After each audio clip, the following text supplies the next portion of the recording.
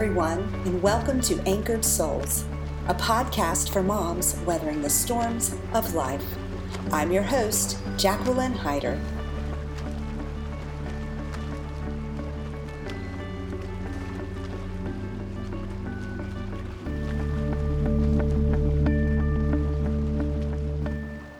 Hello, everyone, and welcome back to Anchored Souls, our podcast for moms weathering the storms of life. And today I have with me a friend, a new friend. Her name is Amy Seraphin, and she is going to be talking with us about music and about worship and how that ministers to our souls. So welcome, Amy. Hi.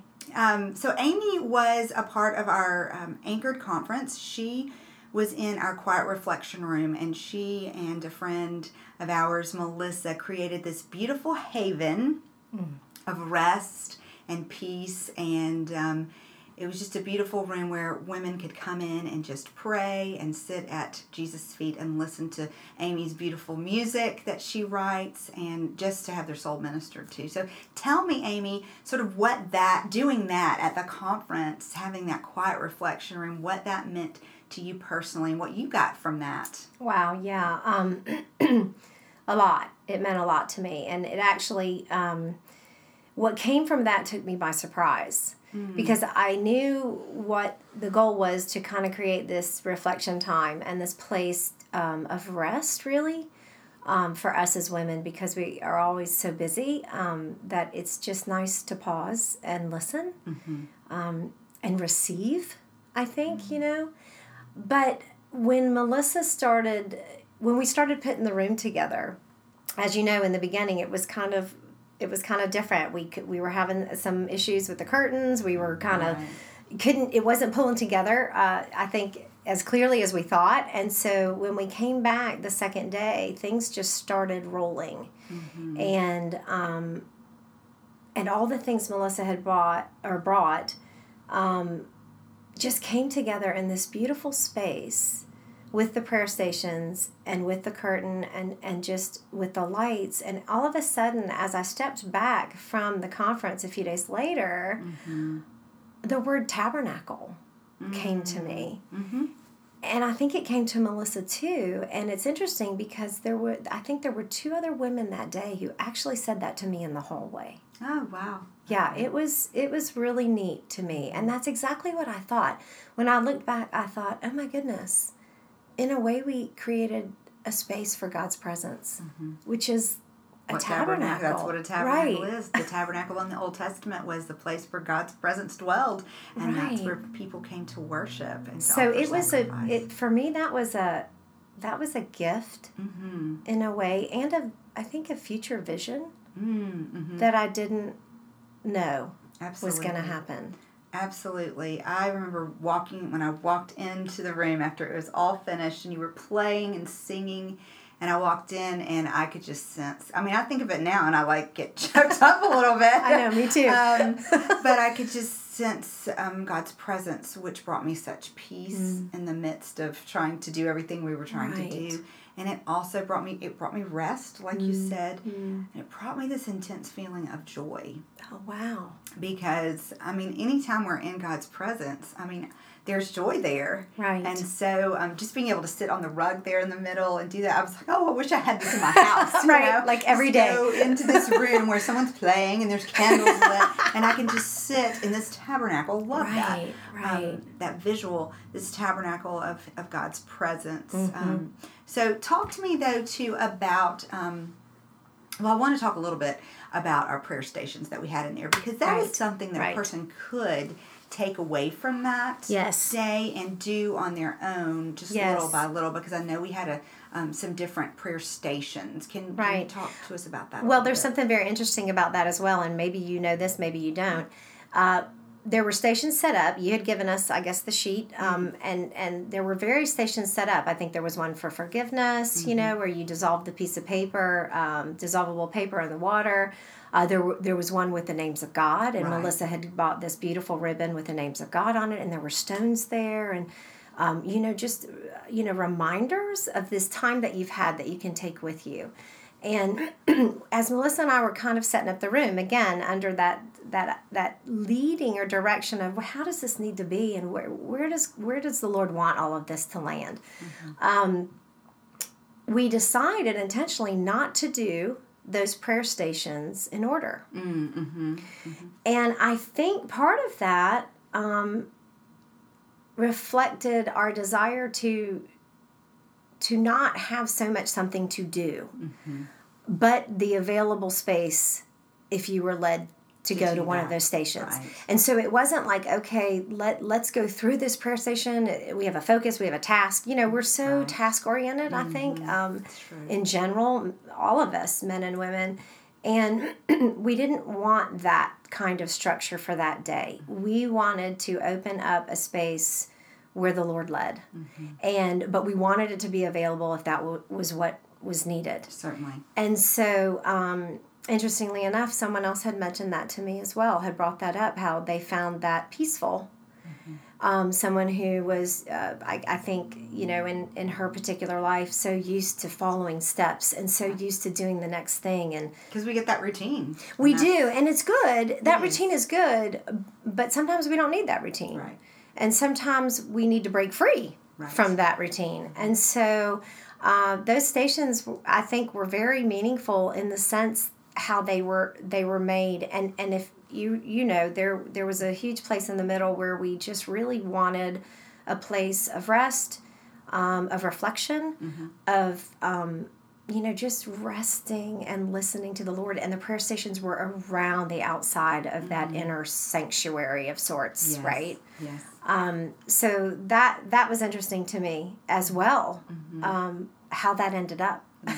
Something that you just said that made me think when you were talking about how you intentionally did not put the stations in order, and how we are people of routine, and routine makes us feel secure and safe. Yes. Right? And because we have order. Not vulnerable. Yes. But you're right. We don't always need to be in such a routine, particularly in the area of maybe praise and worship or prayer. I mean, we need to have, because I think about going to church and we sing this many songs and then we do 3 songs in the beginning, 2 songs in the end. And, okay, we do that because that's how our worship has been structured. And it's good. It is good. But there are times when it can just be more organic. Yes. And it can be very freeing, as you said, to just sit. And, if you're led as you're praying to, if God brings someone to mind that you need to forgive, to be able to have that available. And you could go to the forgiveness station and you could walk through that process. Or if you just felt this urge to praise God and to thank Him, there were tools available. So I think how I would, because not everyone's going to have a room nobody's going to have a room like this in their home. As much as I'd love to, it's not realistically something that I can do. But how I can bring that into my personal quiet time and worship time at home is to remember to just sit and reflect rather than to, okay, I'm going to praise God. To do. And then I'm going to thank God. Right. I'm going to ask for forgiveness. And then I'm going to pray for other people, which, again, those are great tools and models to use in my prayer time. But it is okay for me to sit. And be led. And just listen to God or just sit in His presence and not be in a conversation. Just let His Spirit just sort of wash over me. Yeah. And then as He leads me, as you were saying, do those different things. So that is refreshing to me as well as we sit here and talk about this. It is. It's super cool, I feel like. And I think the fact that God makes that available to us, and even though, like you say, everything that we did in that room would not be easily done in a house, but I still do feel like you can make that space. You can in your heart and in your house. To understand that God is a God of order. He's not a God of chaos, and that there are times where that is very applicable for whatever situation He has you in, but also to be privy to the fact that there are times when He's going to want you to wait in position or in a season before He divulges where to go next. And He's there. He's still there. He's there in all of it. Sometimes I think we think that when God's got us moving and shaking and going and doing that, it's God with us, Emmanuel. But when He hasn't allowed us to know the instructions, that he's somehow left. Yes. And he hasn't. Or punishing us. Right. Or removed himself. Right. Or we're removed from his favor. Yeah, it's not. It's not. And so understanding that, entering that space of, for me, that space is a vulnerable space. It is. It's one of trust, and it's one of just allowing God's Spirit to be. Mm-hmm. One of the things that God has already started teaching me this year is this idea of rest. In fact, God gives me a word. In the past couple of years, He's given me a word for the year. And 2 years ago, my word was grace. Ooh, and that was difficult, but it was good. And then, so I was waiting to get rid of not rid of grace, but you know what I mean. I was ready to get past 2017. Can I have a break from grace? And get to 2018. I was so excited, and I thought, I'll get some word like, rest or peace or, some fun word. Right. And He gave me the word perseverance. Oh, and he clearly told me that grace paves the way to perseverance, which was a huge thing that I needed last year. And I saw how God helped me to persevere through many things, including doing the Anchored Conference. I mean, could not have done that without Him helping me to press on and press through that. And so this year, I was like, okay, I'm going to get another strong word. I'm like, I'm not going to be wanting this wimpy word like rest or something. And you know what word God gave me? Rest. He gave me rest. And so then I started to feel guilty. I was like, Lord. Right. Rest? Like, that sounds so lazy. Yeah. And so I began to pray through that. And I'm an acrostic kind of girl. Like, that's just how my mind works. Right. And so the Lord in church one day, it was just like, okay, but rest doesn't just mean you sit around and do nothing, Jacqueline. Right.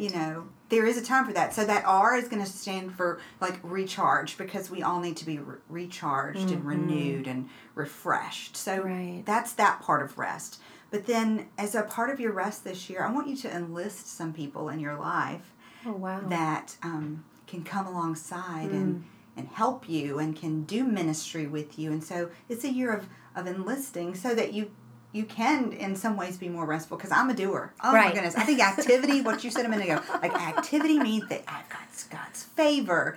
And, because I'm a doer. Right. I am. Right.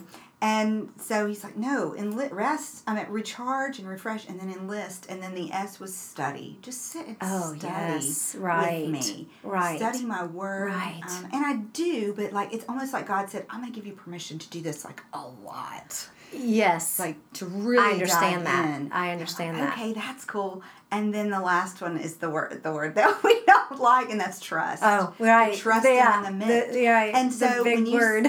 So when you said the thing about, when we're not in activity, or we don't, or we're in that place of waiting, and God hasn't given us our next thing to do. Directions. God is really teaching me that I can rest in those things, and that I can have joy in the midst of that. Like, joy in every single moment, whether it's a restful moment, whether it's a season of waiting or whatever. I can have joy, and I can worship in His presence. And He's been teaching me that all along, but it just sort of, and maybe it's my age, I'm getting more reflective as I get older. I don't know. Right, me too. But I just really felt like God saying, enjoy every moment that I am giving you, every circumstance, every situation.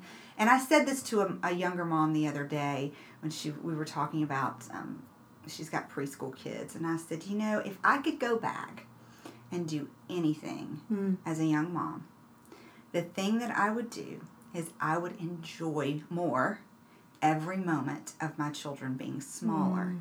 Because I was so ready for the next stage and the next phase. Yeah. Because I'm a forward-moving person, that I failed in some ways to just sit and relish those moments. Yes. And now I look at my children, one of who's 6'2", one of who's 5'10", and my daughter who's as tall as me, 5'4", she's growing past me.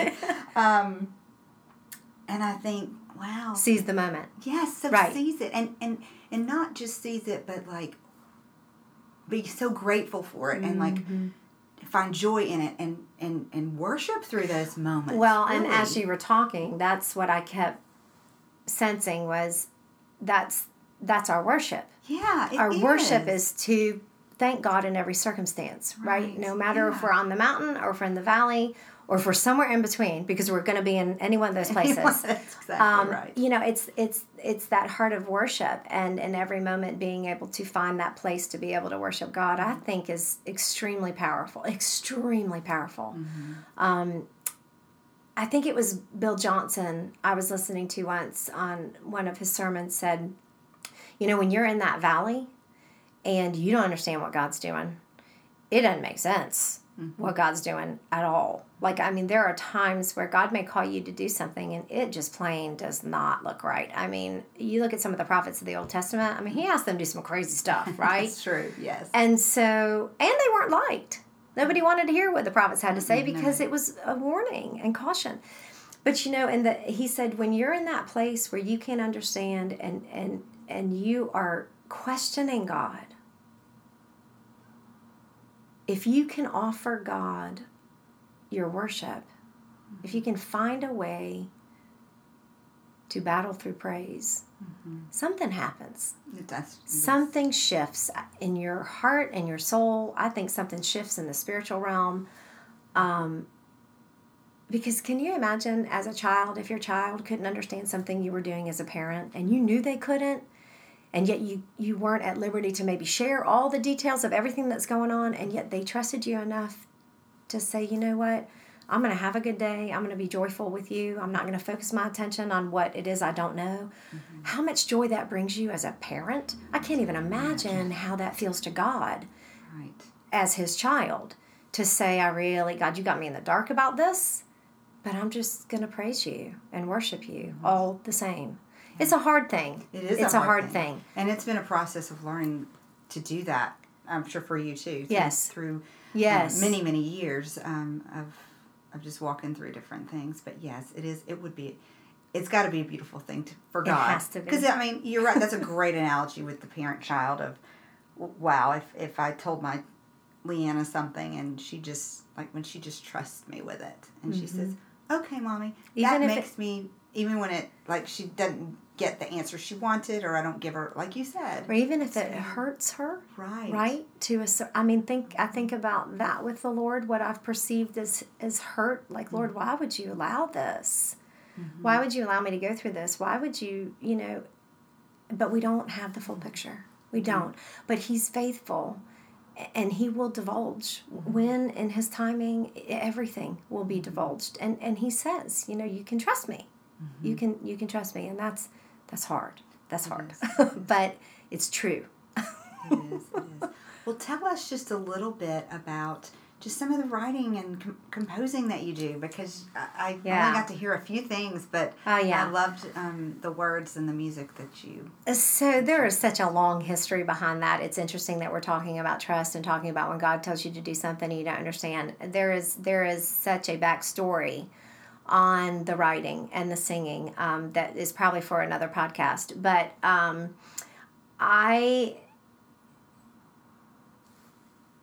oh goodness, I don't even know how to describe what writing songs and singing is to me. I think it's multifaceted.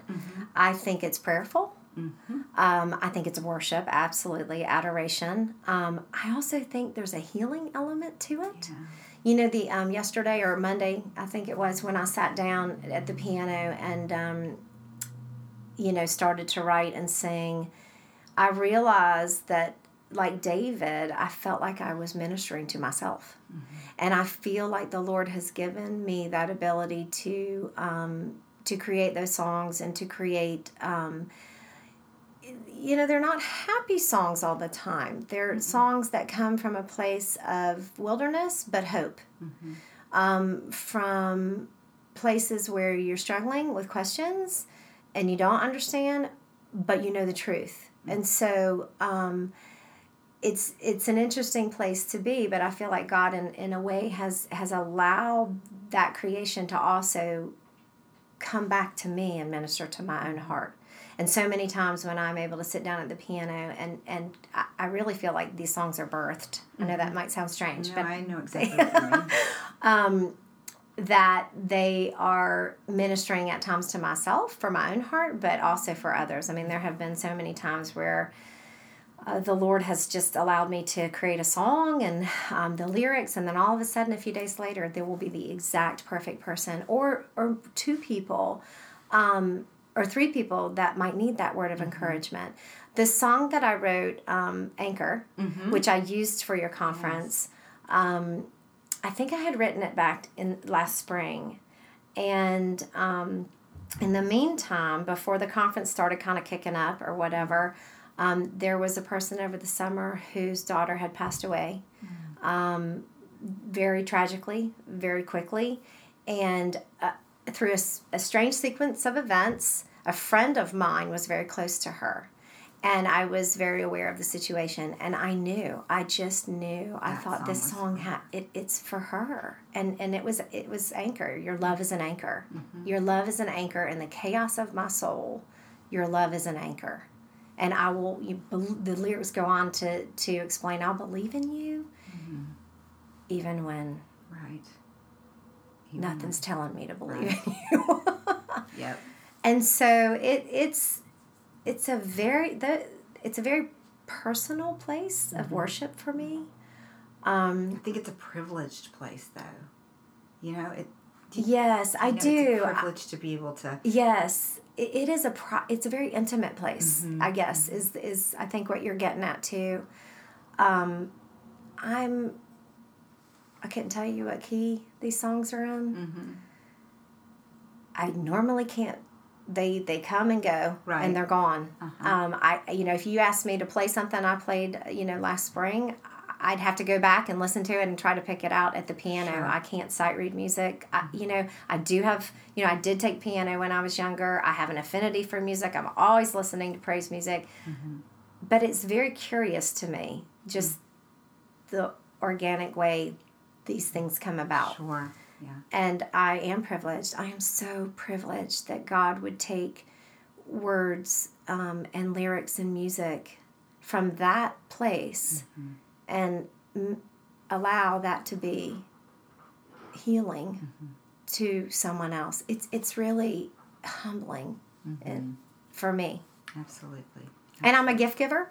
That's my love language. Okay. Yeah. And it just cracks me up. That that these are I'm like little gifts, small gifts. They are. Well, and you have this ability. It's the ability to encourage. That must be one of your spiritual gifts as well. Because leading up to the conference, you would send me text with the exact scripture I needed to hear, or the exact words, or the exact prayer, whatever it was. And I was just like, thank you for giving me this gift to share with others just the heart of God, and just it's just beautiful. It really is.